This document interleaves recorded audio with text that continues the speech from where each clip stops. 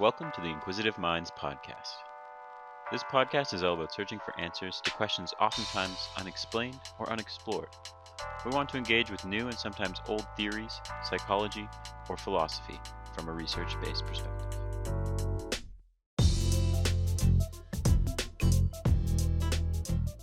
Hello, and welcome to the 7th episode of the Inquisitive Minds podcast.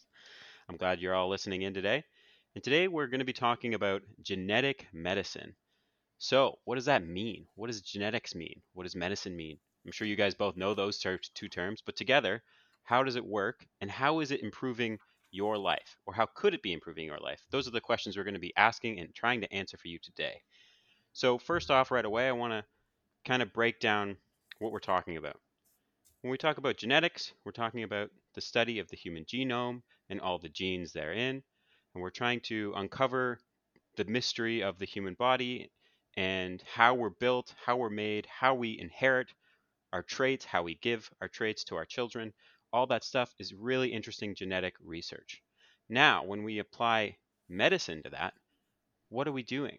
Well, for a lot of it, it's sequencing somebody's individual genome and using that information to help treat them with certain medications. Or it can be looking at a gene that perhaps is not working properly in an individual and replacing that gene. Stuff like this. Now, we're going to try to break down a few of these key concepts today. So, with that in mind, I want to bring in my good friend and co-host, John. How are you doing today, and how do you feel about this topic? Doing this same old, just pretty good. Mm-hmm. This topic is can be very technical, and I try not to go too technical because I'm not a chemist or a biologist or whatever. But I enjoyed researching a lot of this stuff because I knew very little of this. So I think it'll be fun discussion because you're probably a lot more technical in this, and I'm quite the noob. But I think it'll be a good discussion. And I as a yeah. caveat, we should be careful of what Peter says here because he's in bed with Big Pharma. So just take a grain of salt what he's saying. Okay. To help people understand what John's trying to say here is that I work for a company that is a subsidiary of a larger pharmaceutical company. I won't name any names, but this is not true. I'm not in the pocket of Big Pharma. I just have a working, living job like the rest of us, okay? So, moving on. Like we always do, we go to our history first. John, you're going to start us off. What do you got for us today? So the beginning, from what I found, was Gregor Mendel, sort of like known as like the founder of modern day genetics. Oh, He yeah. kind of did these pea experiments back in 1856 to 63, around then, and essentially he kind of established a lot of the rules that we see today in hereditary science. So he was essentially like breeding peas together, and he's noticed traits in these peas that were either like recessive or dominant. I remember doing a lot of this stuff in, I think it was like grade 10 bio, Oh, and yeah. it was with those Yeah, it would have been squares, grade 10 bio. with the Yeah, squares and like Punnett which, squares. yeah. Um, so, and then he also, after that, a few years later, he wrote a paper on what he called invisible factors. But Oh, essentially, as years went on, we figured them out now as we call them as like genes, because they were sort of mhm. determining traits of an organism. Gregor Mendel, well, he created the whole field of Mendelian genetics. And very interesting because something that we'll talk about later on, which is very interesting, is the difference between recessive and dominant genes. So he was able to determine that some of the genes, let's say in a pea pod, the peas are round versus wrinkled. The wrinkled ones, this is just an example, I'm not sure if it's true, but the wrinkled ones, let's say, were recessive and they would only show up a quarter of the time. Whereas the round ones, even when bred with the wrinkled ones, would show up 3/4 of the time. So he was able to determine that the recessive genes are only shown in a very small population, whereas the dominant genes will overlap a recessive gene, showing that one. And this is what we call genotype versus phenotype. So if you have one gene that's dominant and one gene that's recessive, that is your genotype, but the phenotype shows the dominant gene. So hopefully this will make sense. Do you have any questions? Does that make sense, Johnny? No, I no, I understand. I just had no idea the difference until now. Okay. Hopefully that makes sense to you listeners. Um, if it doesn't, then feel free to email us, where we have an email address, iqmindspodcast@gmail.com. I'll just throw that one out. But Shameless plug. shameless plug, we want to hear from you. But this, yes, Mendel was very, very important. He's the father of genetics, and that as we know of today. And this difference between dominant and recessive is going to come up later on in our discussion. So from there, we're going to skip over some of the more technical stuff about Watson and Crick developing the design for the double-stranded helix of the DNA sequence, and we're going to go right to the Human Genome Project. Yes. Johnny, start us off. So like 150 years later, around there, right? It was around 1990. The Human Genome Project started, essentially like a planned to be 13-year publicly funded project to sequence the entire human genome, which is around 3 billion base pairs. Yeah. Which is a huge undertaking with, I guess, the technology they had during those days. So I think they kind of roughly finished around 2000 and did a whole bunch of reports. So it was finally completed in 2003. It was around 92% of the entire genome. Mm-hmm. So you might think, what was the point of this? What would we get from this? So it kind of helps us understand what would possibly go wrong with certain genes, like where certain ones would turn off or turn on. Through like the genotyping, finding mutations linked to cancers, designs of medications, just name a few. Yeah, the Human Genome Project was a massive undertaking, and one of the biggest reasons that we have so much now new research. But there's something that's really interesting about the Human Genome Project was that there was actually, because what you were talking about was a publicly funded effort from the United States government and other countries working towards this goal. There was actually a private company that started in 1998, so they had an 8-year backlog of information that they could use from the publicly funded group because all the publicly funded information was freely available. But they decided that they wanted to sequence the human genome faster than the publicly funded group, and they were only going to pay $300 million to do the research, whereas the public funded group spent $3 billion. So they were going to do it faster, and they were going to do it way cheaper.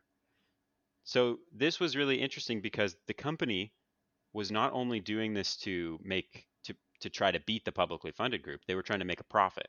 So how were they going to make a profit by sequencing the genome?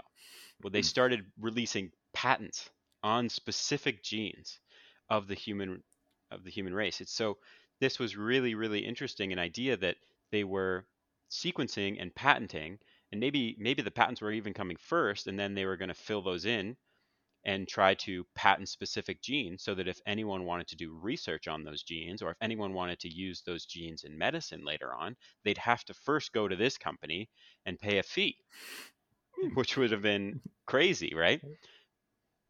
So it was all in the works until in 2000, Bill Clinton sat down with the groups and he decided that he wanted the publicly funded group, who was actually not going to finish as fast as the private group, to announce that they had both done it together at the same time and they released their data at the same time. So the public was unaware that a private company had beat the publicly funded company. But something that probably was not talked about with the private company was Bill Clinton then came out with a law that the human genome could not be patented, and That's that big. company's stock plummeted. Oh my goodness, they they were ruined. They were ruined. They all those patents, all that work they had done, that 300 million, sorry, dollars of data of money that they spent to do this project was now pretty much wasted.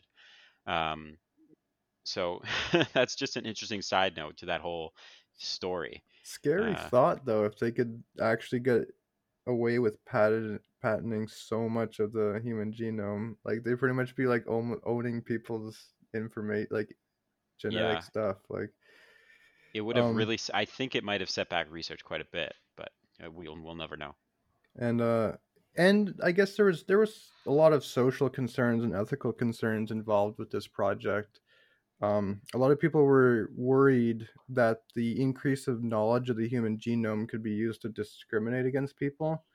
So, for example, like insurance companies, they could like look at see like specific genome of you and like refuse you based on like your health concerns based Hmm. from those genes, which we'll touch on more in later sections because it's you still brought it like it's still a concern today. Yeah, for sure. So I think our next thing, I guess we're going back in time a little bit here, but Johnny, you wanted All to touch right. on eugenics. Yes. A lot of and when I think of like a lot of bad situations that happened involving like genetics and this type of research and stuff, I come around and think of eugenics, especially like with Nazi Germany.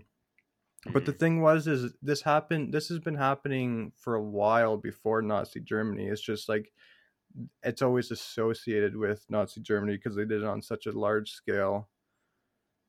Hmm. Um, anyways, so like the point of eugenics, like the aim of eugenics is to improve the genetic quality of like the human population. So you can do it either Hmm. positively or negatively based on if you want to prioritize the positive, so like the people that are fit to reproduce, or Hmm. negative, you target the people that are unfit. So a lot of Hmm. Nazi Germany did a lot of negative eugenics. So like they targeting the Jews, excluding people in groups that are judged to be inferior, and then like wiping them out Hmm. essentially, which is horrendous. Hmm. Um, but funny story, when the Nuremberg trials, I probably butchered that.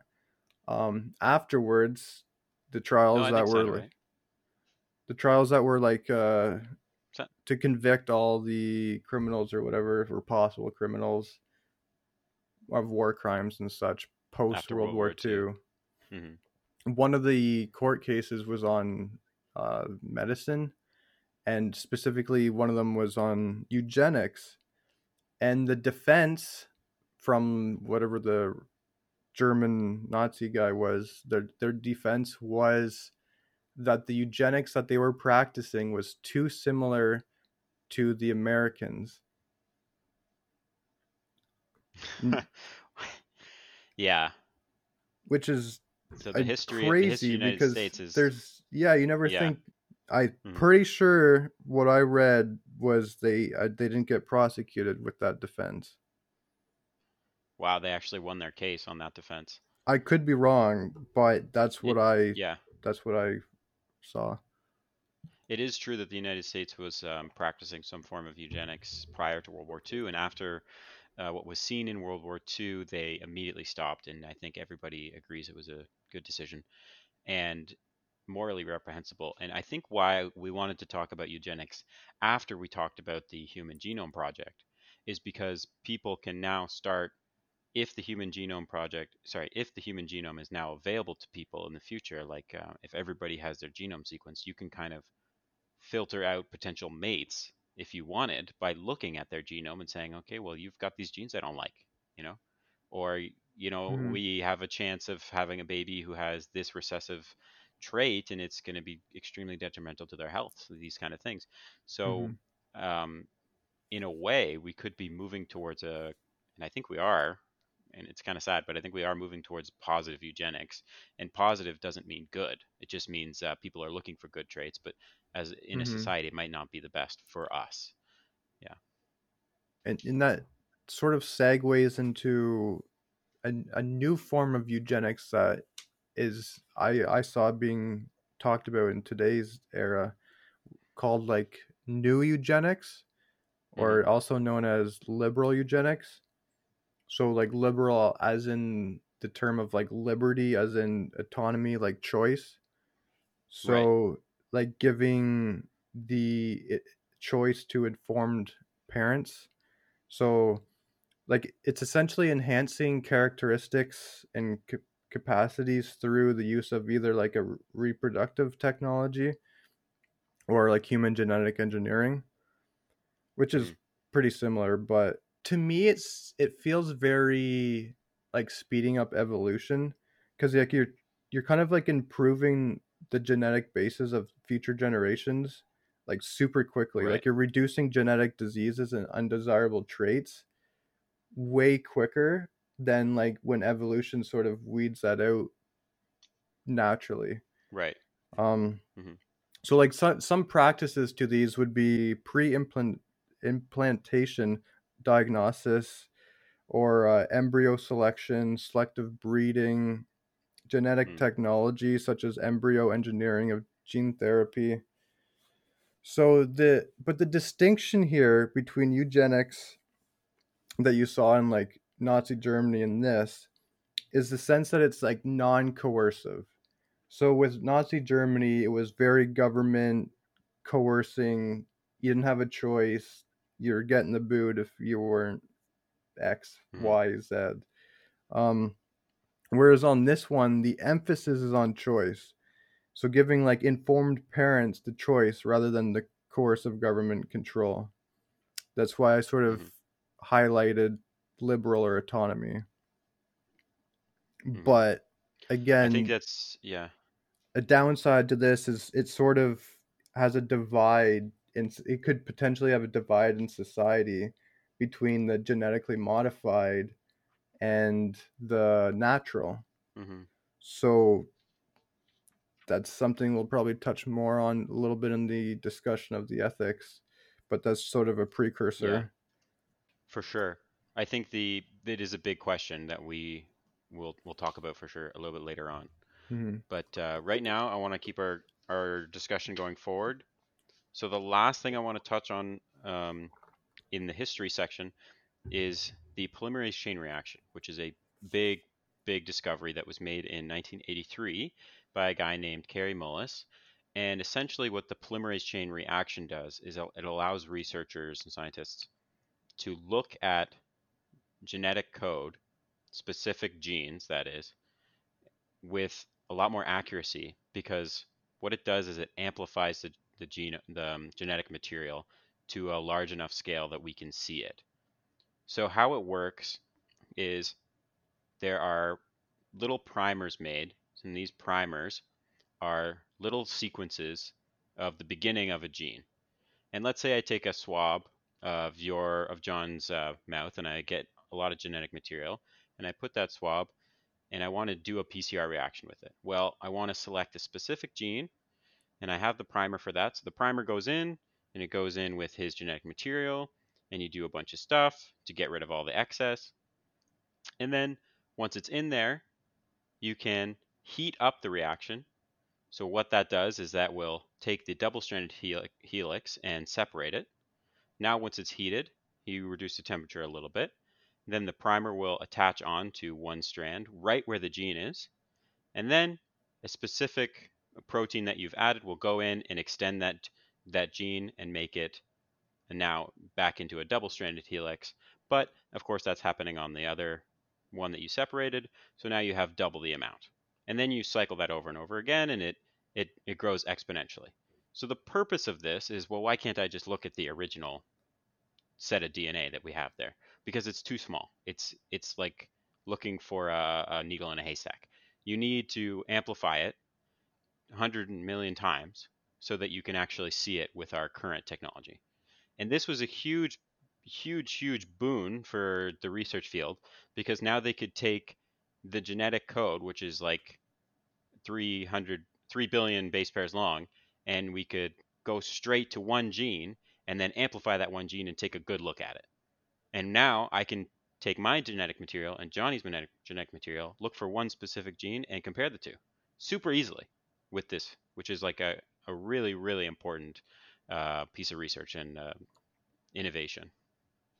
So it's important to know which one you're targeting. So like say you're pre-exposed to like diabetes or something, then Hmm. you know that's like, oh, gene this, and you're like, okay, I need to target this one in particularly, and they go and then they have the protein to target that, and then they blow it up a Yeah, billion times so they can see it. Is that correct? that's pretty much it. Yeah, that's Okay. correct.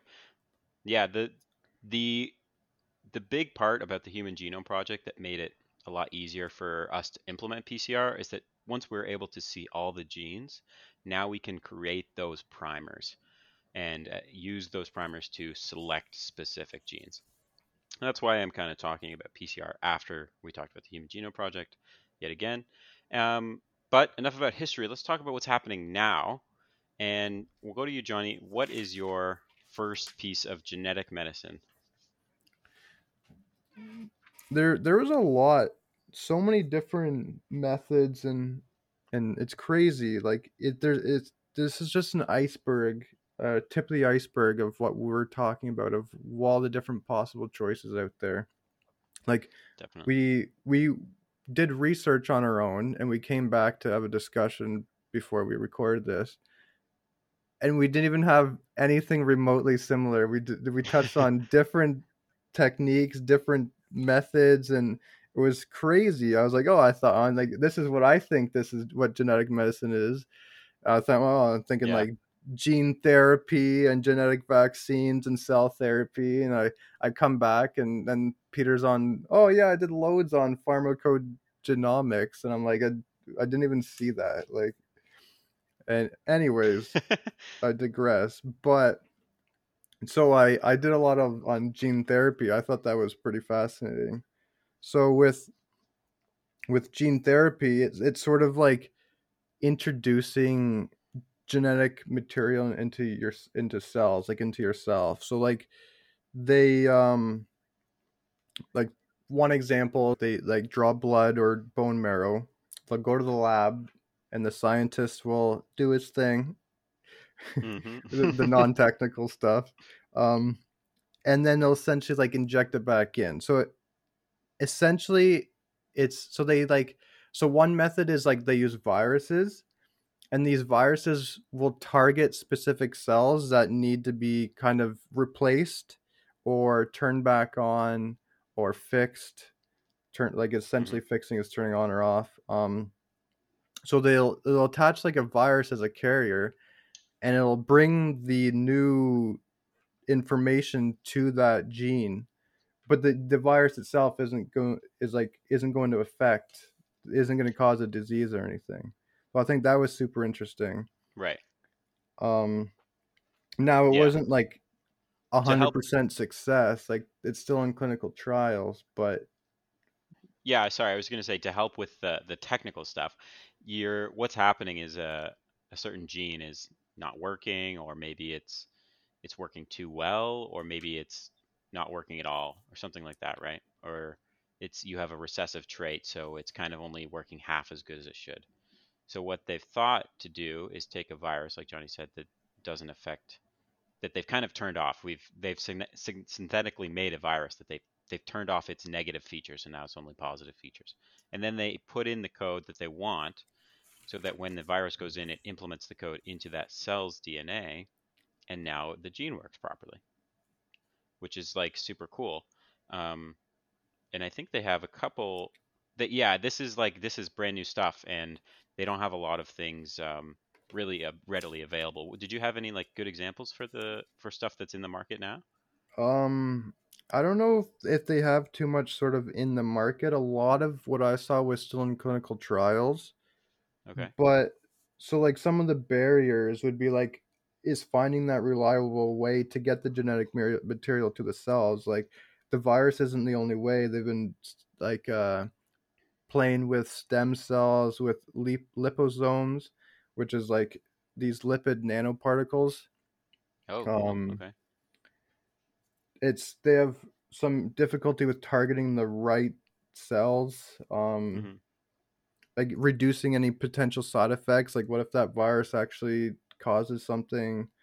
Mm-hmm. Um, it could just target the wrong one and like possibly cause like an illness or cancer or something. Like, it could turn off the wrong one.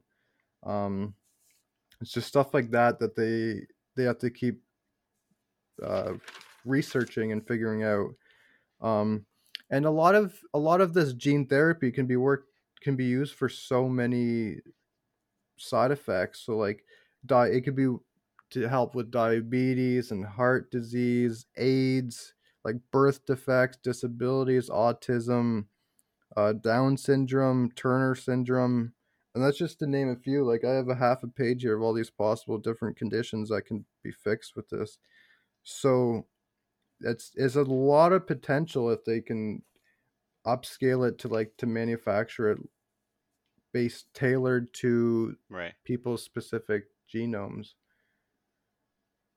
Right. Well, there is one that I saw, and I think there was one or two actual therapies that are now allowed to be that the FDA has approved or in circulation. And I saw one that was called uh, Luxturna, let's call it, and it was used for your eye, and it was with people who had partial blindness, and they had trouble seeing light around the outsides of their eye. So they actually have a gene therapy for this, where they inject the gene with the virus into your eyeball, which is scary enough to think about.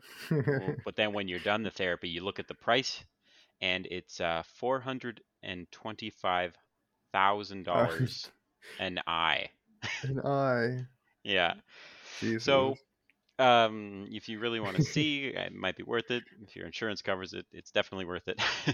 But that is an example of the so what's happening is the cells within the eye are not working properly. They're not making the protein that receives light properly. So they found the gene that does that, and they've injected it, and now those cells start to work properly again, which is crazy and awesome and super interesting.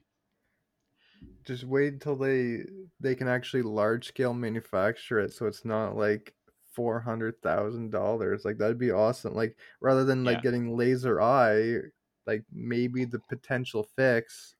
Well, Hmm. laser eye does something slightly different, but the potential fix might be like just injecting these genes into your eye rather. Yeah. So Um, that's really and that that's cool. totally, and that sort of also with right right beside it is sort of like genetic vaccines that I saw. So like even with like the COVID vaccine that we're seeing a lot being approved now is like with the mRNA, like Moderna. Um, it's kind of like introducing these genes to the body that help like produce these key antigens to help fight the infections. So yeah, the difference here between a genetic vaccine, which is now what's being used for, let's say, COVID, and the old traditional vaccines is an old traditional vaccine has um, COVID, let's say, in the vaccine serum, but it has been reduced so it doesn't affect you in a negative way. So they've somehow modified it so that it's not bad for you. And then when it's injected into your body has an immune response. It kills it off, and then it stores that knowledge and that genetic material away so that if COVID ever comes back into your body, it can quickly respond and kill it before it affects you negatively. That's how traditional vaccines work. But what the genetic vaccines now do is they skip a step, and they just use the genetic material of the COVID um, virus, and they inject that into you, and now your body can do the same thing. It recognizes that this DNA is new and is a threat, and then it characterizes antigens for it and is able to do the same thing, except you're able to skip a step essentially as a researcher.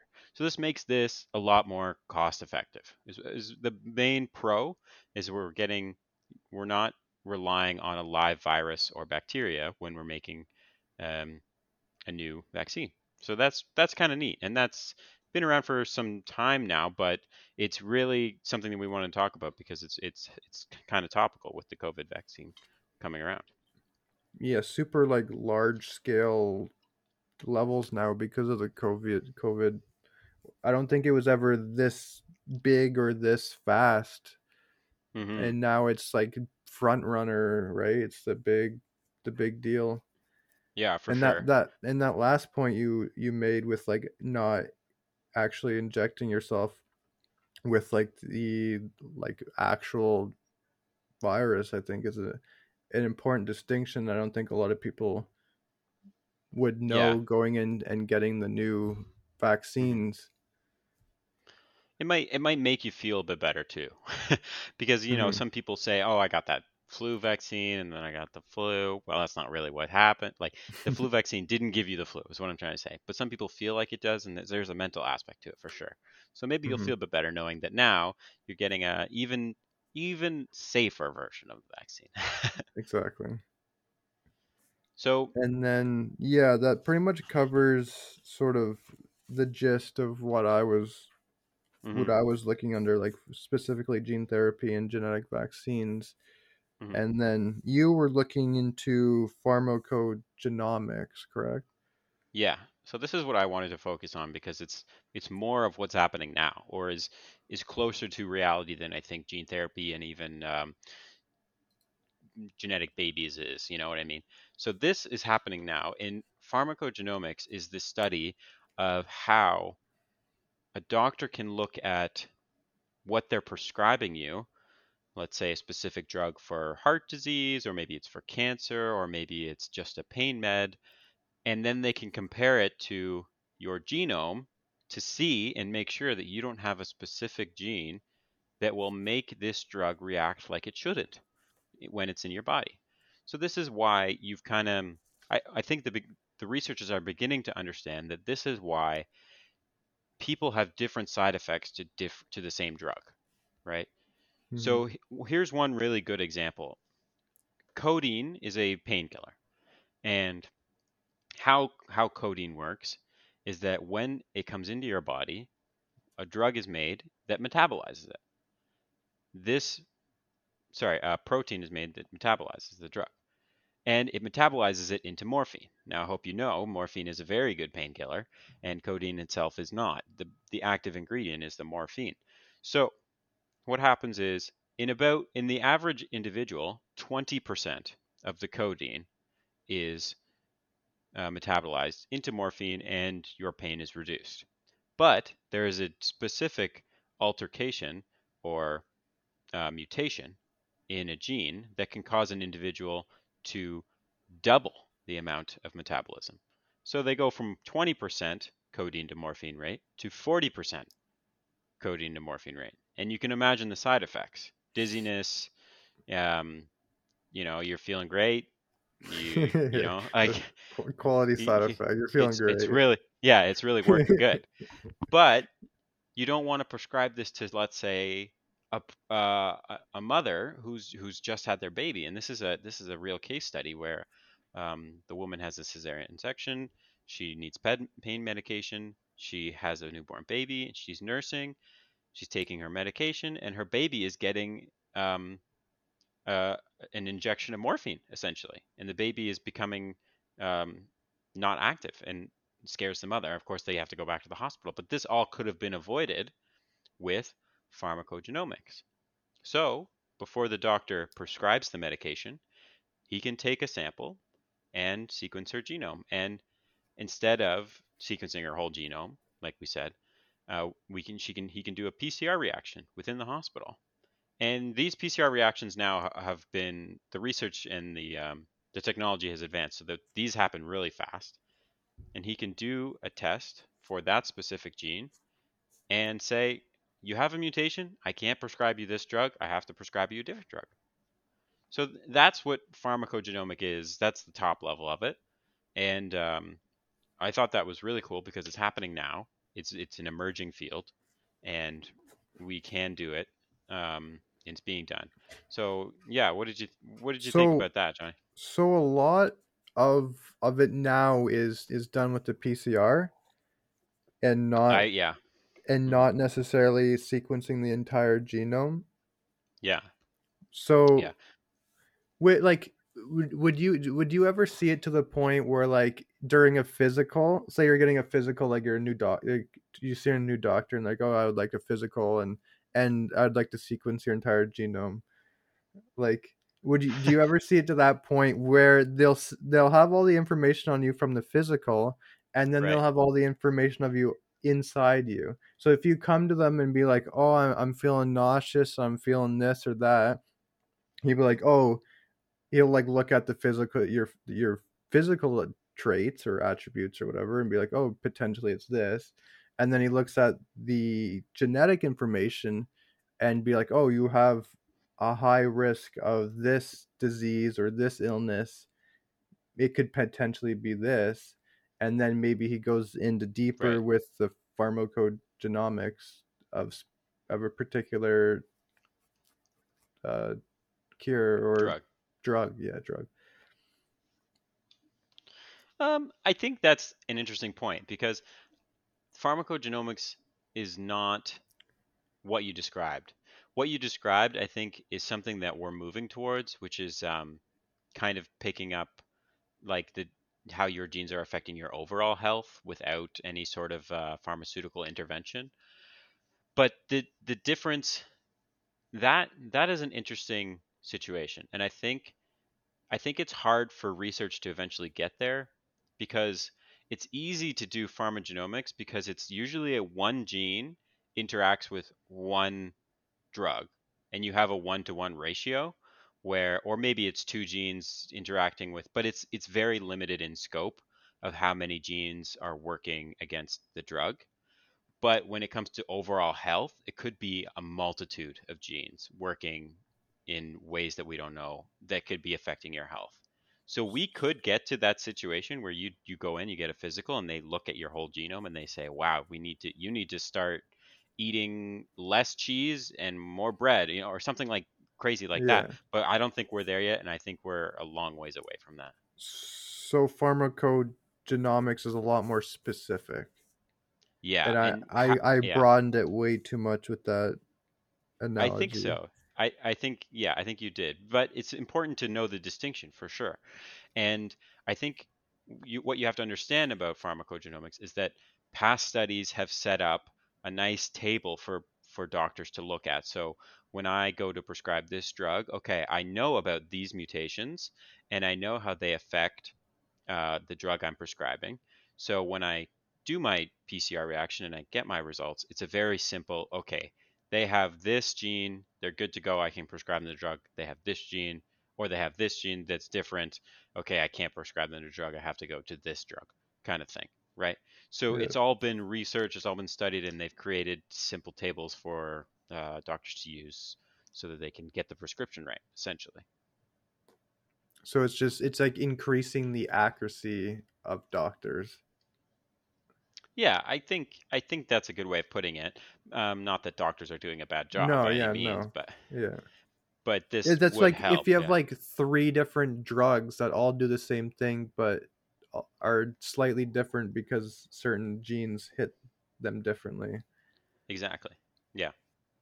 So yeah, that's what you have to understand about the drugs too, is that drugs are metabolized by different genes in your body, or they have different methods. Maybe some genes are, sorry, some drugs will turn get metabolized and turn on, like the codeine to morphine example I explained. And some drugs will get turned off. So they'll come in and they'll do their work and then the body will slowly metabolize and then turn them off. So these are all different ways, different pathways that the body will metabolize and use the drugs once they're in your system. So you have to understand that different genes are doing that work. I hope that makes sense. I Yeah. hope that's not too technical. So, from here, I think that covers pretty much everything we wanted to talk about today. We're going to avoid the bigger Oh yeah, conversation, that's which is CRISPR-Cas9, right? Which is yeah. gene splicing and literally inserting genes into in vitro babies and creating like genetic babies. We're not touching on that. That's a huge conversation for probably a whole different podcast. But we're gonna go into our discussion about the ethics like we wanted to talk about before, and maybe the cost and other things. So Johnny, let's start us off. What do you got? Yeah, just sort of just regarding like CRISPR and not talking about it. We just really wanted to focus on, and you made this distinction at the very beginning, but we wanted to focus on specifically sort of medical care and not just sort Hmm. of human genetics too broadly. Hmm. So like for example, like changing someone's like eye color, like non medical phenotypes like eye color would be a lot more considered like human genetics very broadly, where we wanted to really apply it to medical genetics, so like drugs Hmm. or helping with like diseases and such. So some ethical concerns. The first one that I saw was with 23andMe. So Mm. I I've heard about it. I didn't really know how it works or what it really does. I just heard it talked about a lot. So I guess it's sort of like a, you give them your spit and they sort of genotype your some of your Yeah. DNA, your sequence, and and then they tell you the information back, being like, oh, maybe you're prone to this or that, and some of your Hmm. ancestry, and Yeah. then and they're, oh, okay, then you paid them for that service, right? And then they turn Hmm. around and sell your genetic information that they just got to pharmaceutical companies or technology companies for a profit as well. Right. So Mm. to me, They're that double seems dipping. double dipping. Yeah. So like not only like sure they're paying for the service, they're doing the science and giving you back the information what you're paying for, and then they turn around and make even more money. And you don't, in you as a Hmm. consumer of this product, you don't know what they're exactly selling them, right? They're not selling, like, you don't Hmm. know if they're selling just the information by itself, or are they attaching your name and address to it? Because I assume when you make an Right. account and you buy, like, maybe they're attaching your credit card information to your genetic data. Now that seems absurd, but and that segues into the bigger concern is when you get your DNA sequenced and stuff, they want to have like a big giant public database with all Hmm. sorts of all the sequences, so research and pharmaceutical companies and healthcare and stuff can reference these when they're doing like research or making this certain drugs or certain case studies and such. So but Right. a lot Yeah. of that stuff, when they're putting this big database together, um, it's pretty much just the genetic information. There's no names attached to it. There's no way of identifying the person with just that genetic information. You can't be like you're looking at it in the Right. database, and you're like, oh, look, that's Jim from down the road. Like that, no, like you don't know who that is. Right. Right. Where, so with Right. 23andMe, you don't know what they're selling them to the companies, right? If they're just selling the genetic Hmm. information by itself, then it's not as bad. But if they're also attaching some secondary identification, they'll know exactly who that is. And then what if what if those companies are like, oh, we've done research off these, and they want to sell it to like an insurance company in your Hmm. area. They're like, oh, we have your name, we have your genetic data, and we see that you're prone to Right. like Huntington's disease, or however you pronounce it. Huntington's. Yeah. Yeah, which Right. a Huntington's. lot of Huntington's. Yeah. a lot of insurance companies void you with that disease. Um, Yeah. Yeah. that's And just well, to to start. Yeah. to yeah, to unscare you from everything that Johnny just scared you about, I will let you know that there are laws in place in the government. In 2008, the United States government put into place a law that said that insurance agencies and other agencies cannot use your genetic material against you. There are similar laws in the EU and Canada that pretty much state that if at any point in time you go to 23andMe and you get your genetic data back and you go, oh crap, I have a terrible history of heart disease, and then you post that on Facebook because you want to tell all your friends, um, insurance companies cannot look at your social media and say, hey, you're lying to us about your health condition, you have to pay more in premiums. Like, they can't do that. It's not allowed. It's completely illegal. But you do bring up a very interesting concern on the ethics issue: is why am I, a consumer of your product, allowing you to continue to profit off of my genetic information? And how do I know what you're doing with it? All very good questions. And I, I don't know what to say. Like, it is scary, but like, what can we do? Like, we can't really do Yeah, much. And maybe the government will see that that's malpractice or something, and but it doesn't look, they would never win that case. I don't think. yeah. I think that. It's a gray line for sure. So like Hmm.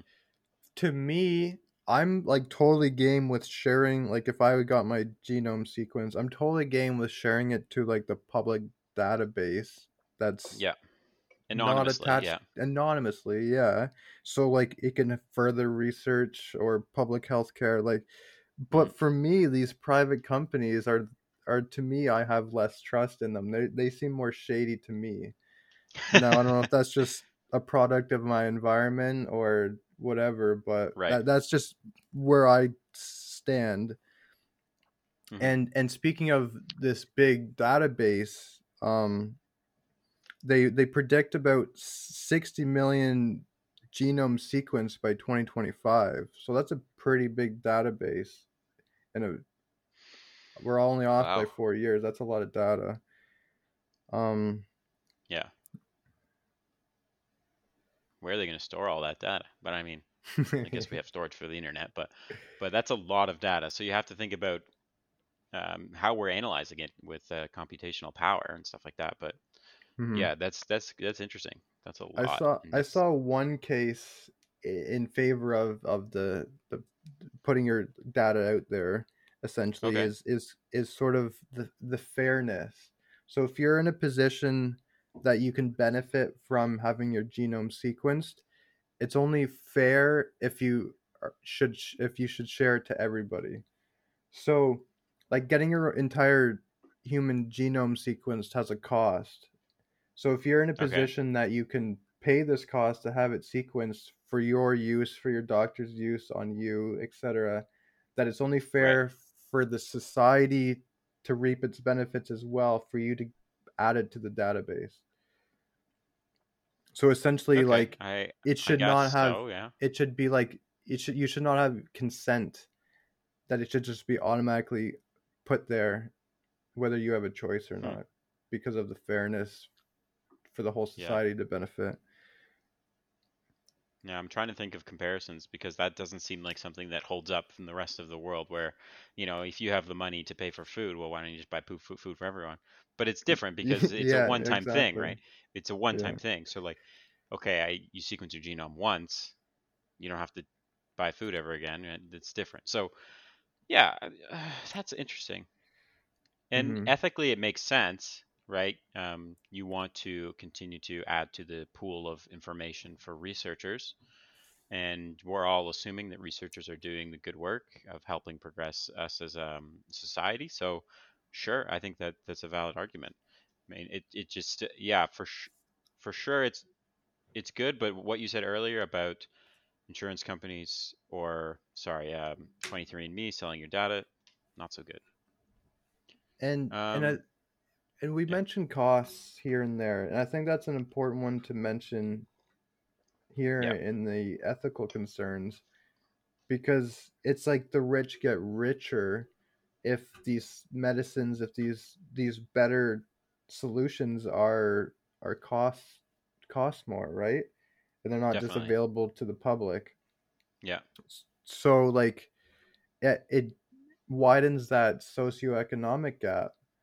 And Hmm. I saw studies where like one study showed African American woman have been shown to have poor access to the BRCA1 gene, which is for breast cancer, Oh, to okay. help with that breast cancer gene Hmm. compared to white women. And another study, African and Asian ancestry are more likely to receive ambiguous genetic test results than Right. white Mhm. ancestry. So they've just studied. Yeah, that's just a product of human beings studying more genes related to white, rich, probably, individuals, and that's like Yeah. a point of privilege in the research. So when you are somebody who doesn't fit into that category, you're kind of left out, and your genes are probably less analyzed, which is a shame, but the reality of the situation. Which Um, could yeah. also hurt the research going forward too if they're only getting from a specific demographic. Like if you're only getting white, Hmm. rich people, like the Yeah. variety doesn't seem to be there. Hmm. And like a lot of these clinics and places are specifically located in the more rich white areas, like speaking in North America at least. Yeah. um so like just the location alone is also separating, not even just the costs, because they're Yeah. specifically located in the more rich Hmm. areas. Yeah, I think it's a snowball effect when it comes to this kind of thing. It's like, well, I can afford to get my genome sequence, so all these people who can afford to do so will give in their sequence, and then all that data will be used for research, and then all that research will come to fruition and show all this information. But all the subgroups who couldn't afford are left out, so you're missing like a large pool of genetic information essentially. So all the medicine. So for example, to relate this back to pharmacogenomics, let's say somebody like the white population, all their genes have been studied. Well, now we know all the different drug pairings with those genes. But when you go to somebody who's less studied, let's say like you said, African American women, well, maybe there's gene pairings we don't know about with them, and they're experiencing side effects we can't figure out because the data just hasn't been run. Yeah, So exactly. that's an interesting point for sure. And also, I read that there was one case that was highly debated about specific medicine being prescribed only to those who are African American. So if because of the genetic information, and this was all studied and it wasn't prejudiced, it was specifically saying this drug will work better for you because of your genetic information, and that goes for everyone within the African American group. So that was an interesting discussion. Should drugs be prescribed based on race, essentially, at that point? Hmm. Yeah. So, And then it's just like it's a tricky subject because on like the surface that sounds like, ooh, that doesn't sound so hot, yet like yeah, in the science is like this should benefit you yeah. better It like should. this, but like on the surface like it sounds like a super rough line to cross. Yeah, it sounds like you're giving me the bad drug because I'm Like, this, yeah, it right? sounds like, yeah, like a Mhm. segregation, like there's a discrimination Yeah, between the two. Like, oh, we should be very similar. Why are these people getting these drugs and why are we yeah. getting these? Like, and Other drugs. Yeah. just like that divide, and that sort of with like I touched on with eugenics and CRISPR even going forward, having like these genetically like if we go past the medicine of just healing, Hmm. we can have these like genetically modified humans that are just faster, better, stronger, smarter. And Hmm. that there has so many ethical and moral concerns because there'll be a huge divide where with Hmm. between the two. Like there'll be like schools where you can only go to if you're genetically modified and leaving like all the naturals behind, or like on like someone's applying for a job and they somehow know like, oh, you're not genetically modified or you're weaker than the new age. The other And candidate. Yeah. yeah, Yeah. just It's scary to think about. again widening. And I think there's some movies and stuff in pop culture, I think, kind of beginning to address these, which Yeah. is super fascinating. um Well, fascinating in a Yeah, movie sense, but not like, oh, it's something I look forward to. No, but yeah, and that's. I just wanted to clarify when we're talking about CRISPR. CRISPR is the technique they use to literally change your genome, and that's they can literally go in and take whatever code they want and slot it in. Um, so that was like crazy revolutionary technology. We didn't touch on it because we didn't want to go too deep into that rabbit hole, but Mhm. definitely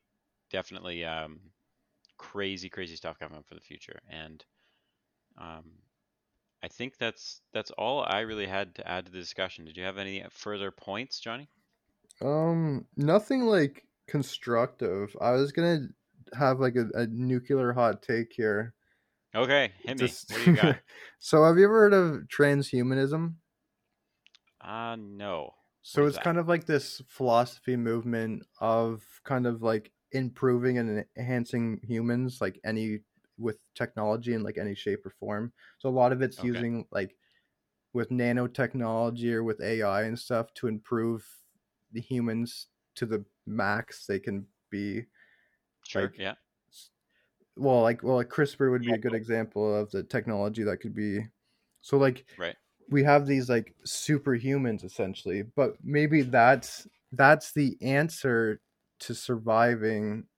Like that's the answer to our human race, because like right Surviving. now Yeah. right now like we're not that intelligent. We can be even more intelligent. So like right now we could be potentially killing ourselves with the climate catastrophe that we're coming Hmm. up with, where the new humans, these superhumans, are smart enough and realizing that, oh my god, we're blowing ourselves up.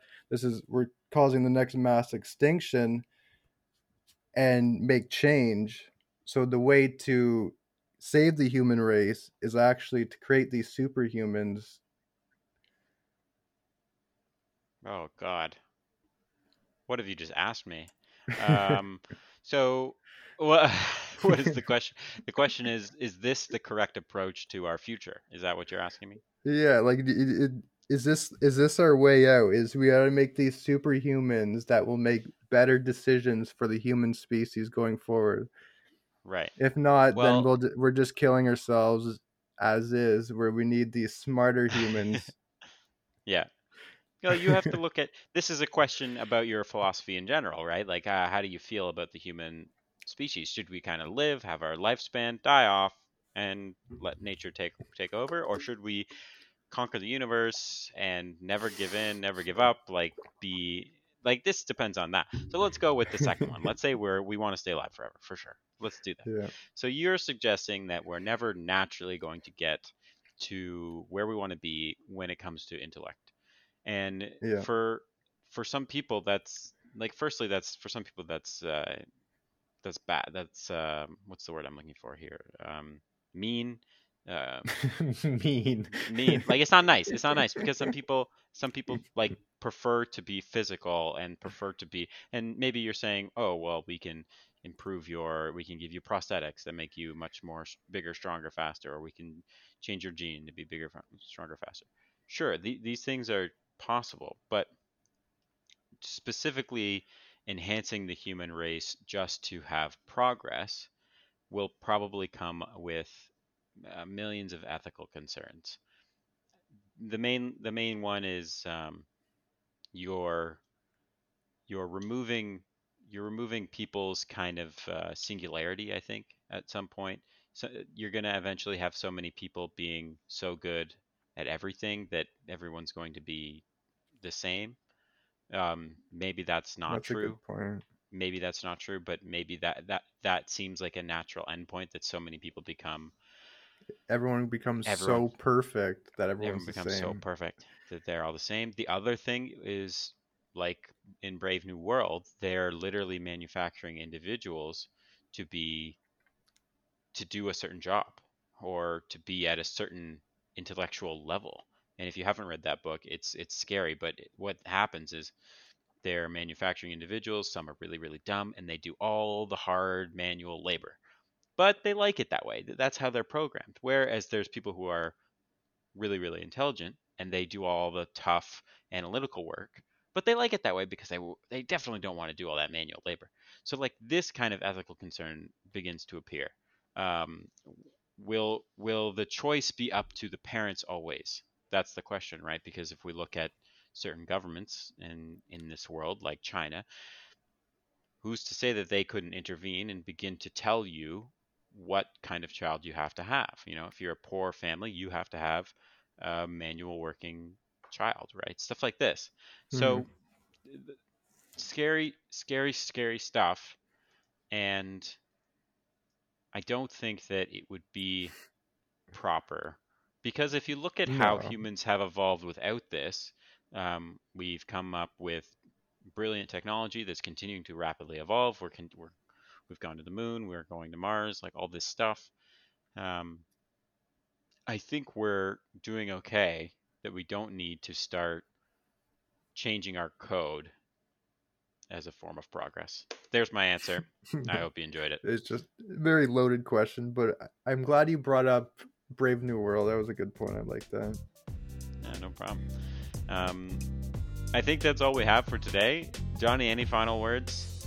No, that's everything. Cool. Okay. I thank you so much for listening. I hope you enjoyed this episode. Please reach out to us if you have any questions. If we got anything wrong, please let us know. If you have any suggestions for further episodes, please let us know. All at iqmindspodcast@gmail.com. Thank you so much for listening. Until next time, when we give you something new to think about.